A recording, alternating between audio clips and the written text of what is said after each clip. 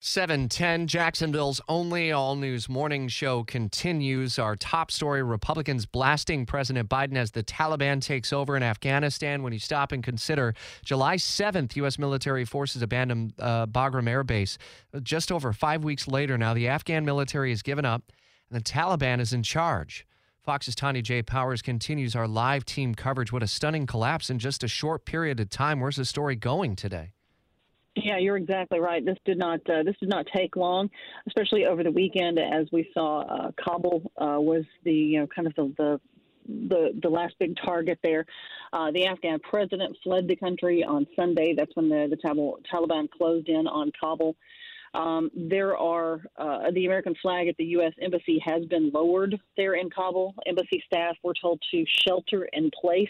The U.S. ambassador to Afghanistan has been evacuated. They are, they've sent in troops, the Pentagon has, to, try and get them out of Afghanistan. We're, still trying to get Americans as well as the Afghan interpreters that helped us and others that helped us during the war in the last 20 years.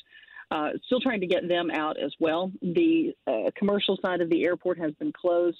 The military side of it is still going. The video that's kind of been circulating overnight that I know a lot of people have probably already seen early this morning of the U.S. Air Force military cargo jet that's trying to take off.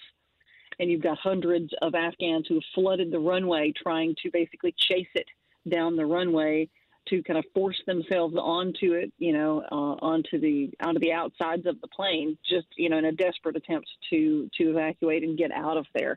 It is some, just surreal stuff that we're watching right now. Indeed, and a handful of people lost their lives as they were clinging on to that military plane and fell to their death. We'll continue to follow updates as we expect at some point to hear from the president. It has not yet happened. The president not wavering from his original decision in a written statement saying he was the fourth president to preside over an American troop presence in Afghanistan. 2 Republicans, 2 Democrats. I would not and will not pass this war onto a fifth, he said on Sunday. It's 7:12.